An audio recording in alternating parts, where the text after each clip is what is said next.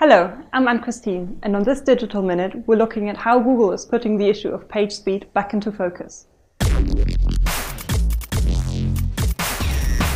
Google has been issuing warnings in the Google Search Console to alert website owners about slow-loading web pages, with the warnings containing much more specific data than before.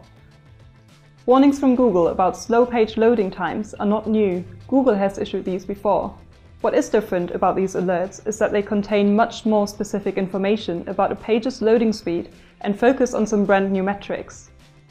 The warnings contain data from the Chrome User Experience Report that focuses on three key areas: the time that a first pixel renders to the screen, the time that a page is fully rendered, and the time delay for a page to respond to a user action. With page speed being such an important factor in both user experience and the Google ranking algorithm, website owners should be taking these warnings seriously.